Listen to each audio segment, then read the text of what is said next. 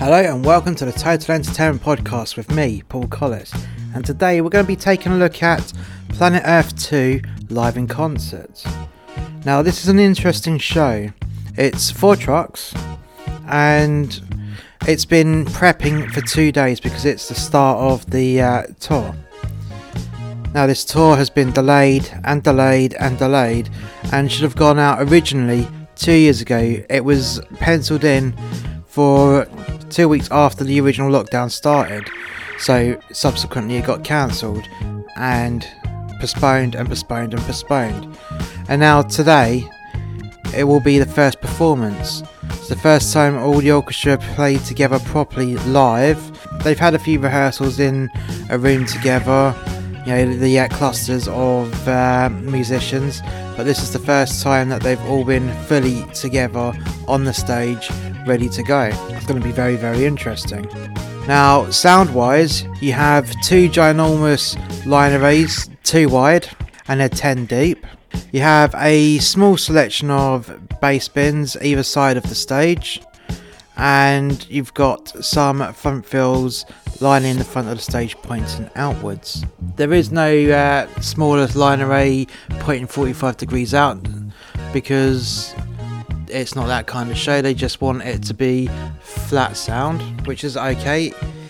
And the reason for that is you will get your surround sound effect because there's a full orchestra on the stage. And if I haven't miscounted, including the conductor, there is a 60-piece orchestra on this stage. So it's a full-blown BBC orchestra. So lighting-wise, the lights are only there to complement the ginormous LED high-res screen. And this screen is massive. And I'll give you a sense of scale of this screen. It is near enough as high as the grid itself and goes onto the floor. And so they can get the correct resolution, they have lowered the height of the stage. The stage is typically 5.5 foot high, and it got dropped down to 3 foot. So there's enough height to see the screen in its full resolution. And the reason for this is the Motorpoint Arena in Cardiff has a short grid height. So the grid height is 38 foot, and normally you would get between 45 and 50 foot of grid height from other larger arenas. So it's pretty small here, but it's doable, and the only way to make certain things happen is to lower the stage in this case. There are no side screens because you've got a ginormous screen in the middle covering the entire back wall. You've got one back truss which is just in front of the screen and it will always point outwards, never in. You have at the sides of the stage 2 sets of trusses, one slung directly underneath the other, and they point 45 degrees out from the stage, so they basically cross the entire stage. You then have a small LX bar front of house, not LX1, but it will be front of house 1. Even though there is no front of house 2, it's just still known as front of house 1. And this is to give some front light. And some of those units on the front of house bar are the robo spots, and there's a couple of them on there. And then at the front of the stage you have 2 rows of profiles on independent stands off stage, basically covering the mast off wings. And then you have a row of LED battens at the back of the stage at the bottom of the screen, pointing 45 degrees upwards and outwards. So a very basic setup because the lights aren't there to make part of the show, they're there to complement the video, and that is it. The lights have been picked specifically so you've got a nice balance between the LED screen and the ambient background lighting states. And I've been told by the lighting designer, who is Jose Lorenzo, and he's basically said that these are the shows that are his biggest challenge because he mustn't bleed out the image from the screen, but he's also got to make something that doesn't get bled out by the screen. So it's a very fine balance to have. And I know this because I've had to do similar things in the past myself. with equipment that's designed to be brighter than the lights that he has. The primary function of the lights is to light the orchestra on the stage, and the secondary function of the lights is to add side colour to accentuate exactly what's going on the screen. So it's just there as a complementary thing to give a nice visual experience, because this show is all about visual and audible experience. We'll be back after this.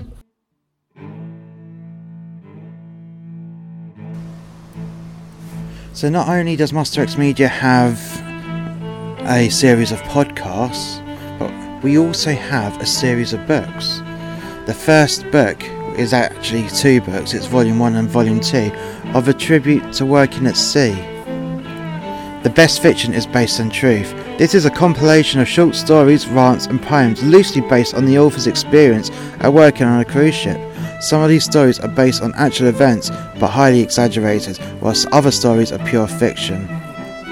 The title of the book, A Tribute To, is fitting with the tone of the book because, like a tribute act, it is a blatant altered reality where you can enjoy it knowing it's not quite the truth.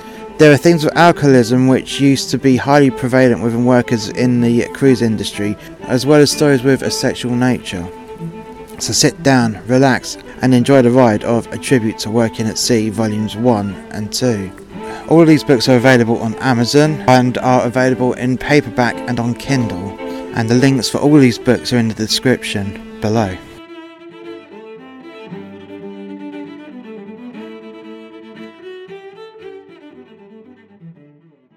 And we're back, so we're going to go over the concept of Planet Earth 2, and we're going to start off with the BBC television show, and then we're going to go into the adaptation for the live in concert.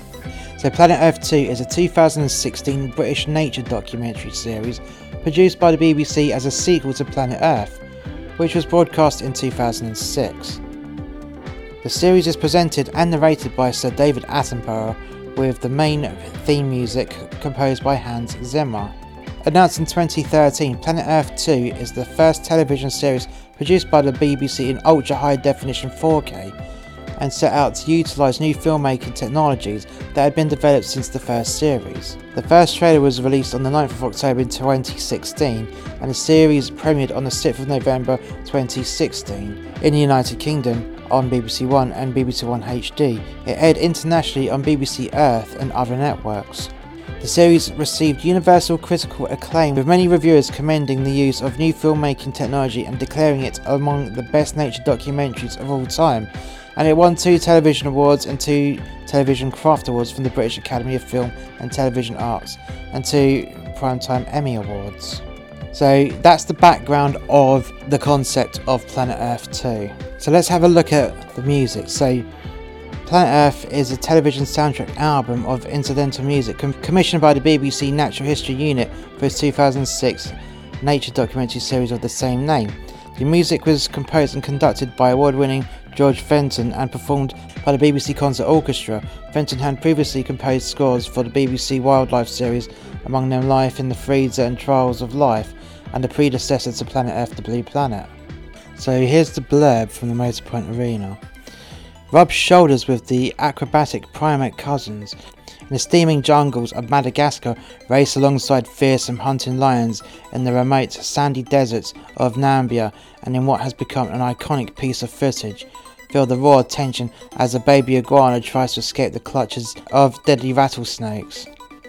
Hosted by Science and Natural History TV presenter Liz Bonin, with behind-the-scenes insight from Mike Gunton, the executive producer of the BAFTA and Emmy award-winning BBC television series.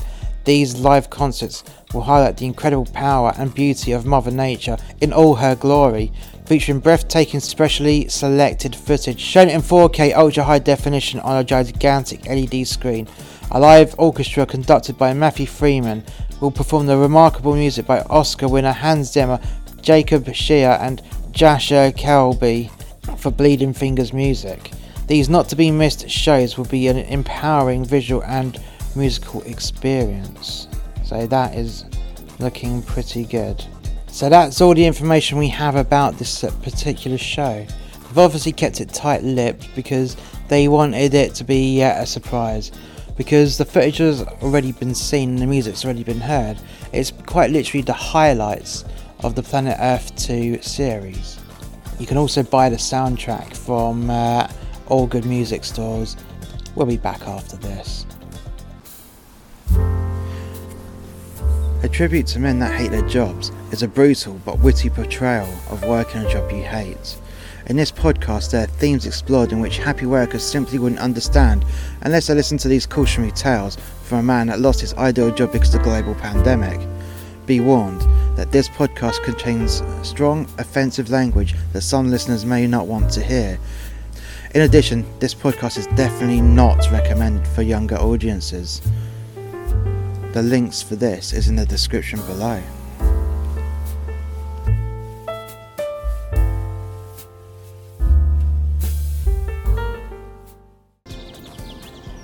And we're back. Now, yet again, this is the following day because after the loadout, I was having a chat with the lighting designer Jose, who's, as I said earlier on, is a good friend of mine.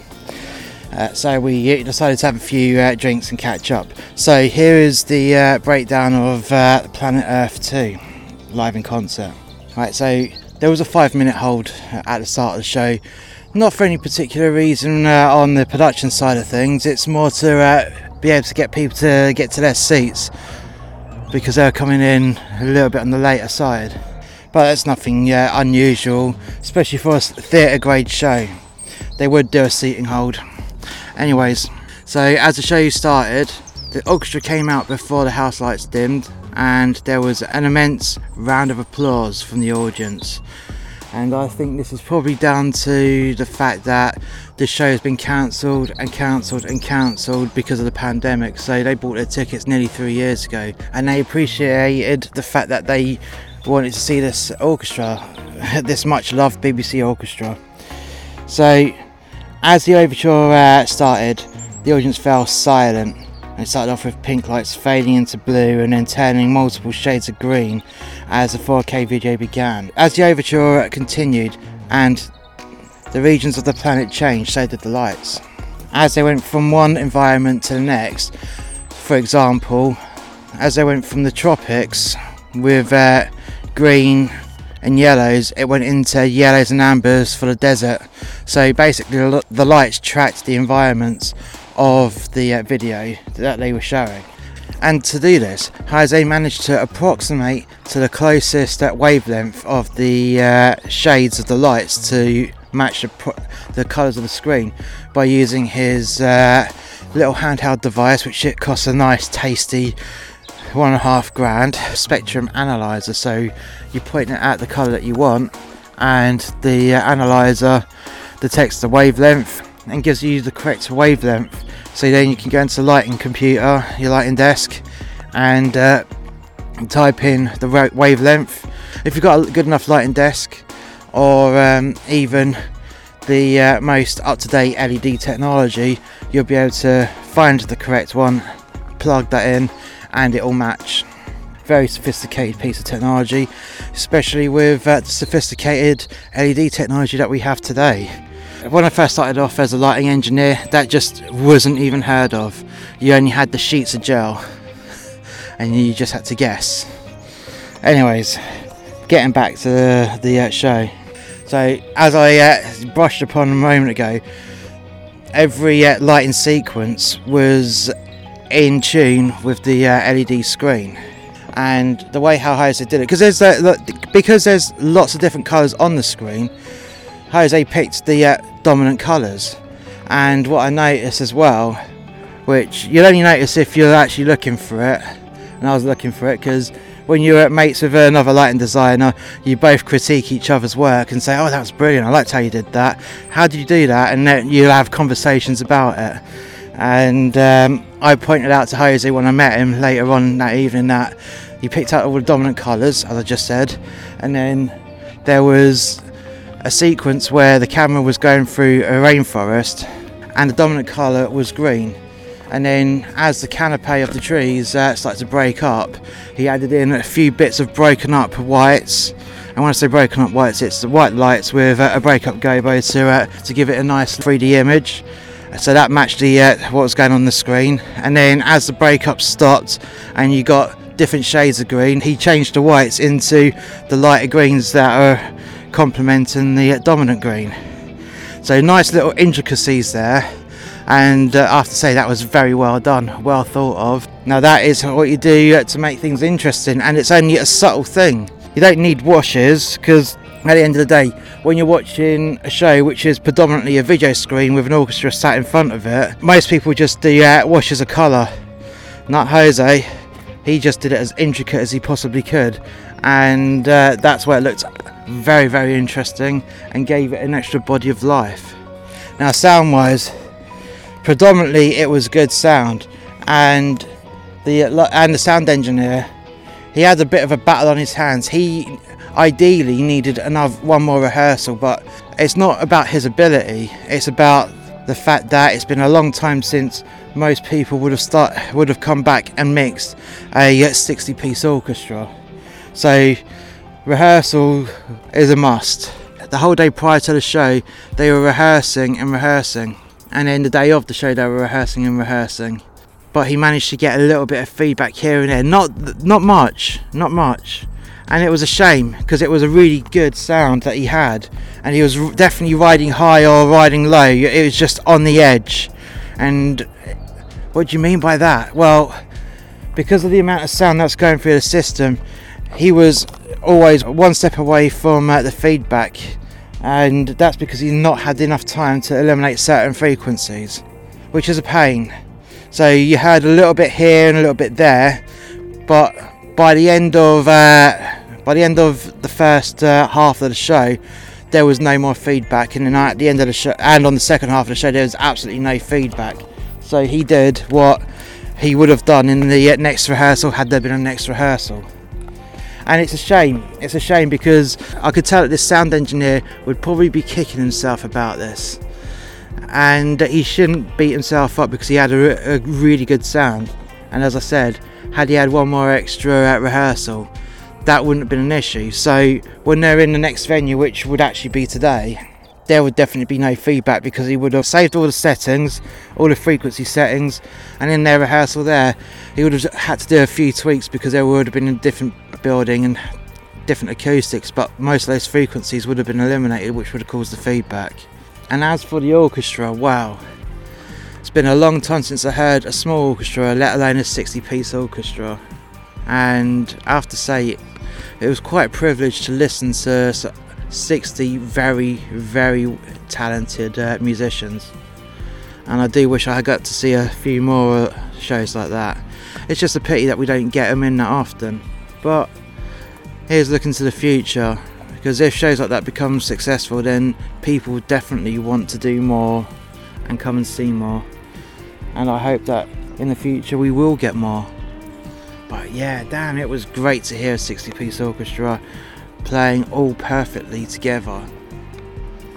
You don't get that much these days. If you're going to hear an orchestra in any show, it'll be like a 20-piece max. But no, a 60-piece orchestra. It sounded exquisite. Now the only downside that I really saw to the show, well I say only, minus the obvious minor feedback issues, the lack of the audience. Now you had this amazing show, amazing visual and audio experience, and it should have been a full house, but it wasn't. And the reason for this is 2 and a bit years is a long time to wait for a show. And over 2 and a bit years, people either couldn't get time off of work to go and see that show that they booked 2.5 years ago to see it. Well, they booked it over 3 years ago to see it 2.5 years ago. And getting time off work at this time might have affected the audience intake. Also, the big elephant in the room for this one, this show was mainly for the older person. And unfortunately, over 2.5 years, if you take the pandemic out of the equation, you do lose a lot of older people over 2.5 years. It's just inevitable. and then on top of the pandemic, then you've got a few more people from that number. So it's a bit of a shame, it really was. You did have a lot of younger audience members in there, but it was predominantly older audience members, and that's what affected the numbers. With a bit of luck, they'd get better ticket sales within the rest of the tour, and I hope that they do, because it's a really good show to watch. Some nice cheeky animals that they put on there, especially with the monkeys going around robbing stuff in India. That was the highlight of the show for me, to be honest, watching all these pickpocketing monkeys and bold monkeys just going out in a massive pack, going robbing the markets blind. Now, how did the audience like the show themselves? Well, other than me enjoying it, they really enjoyed it. At the end of every section, big round of applause.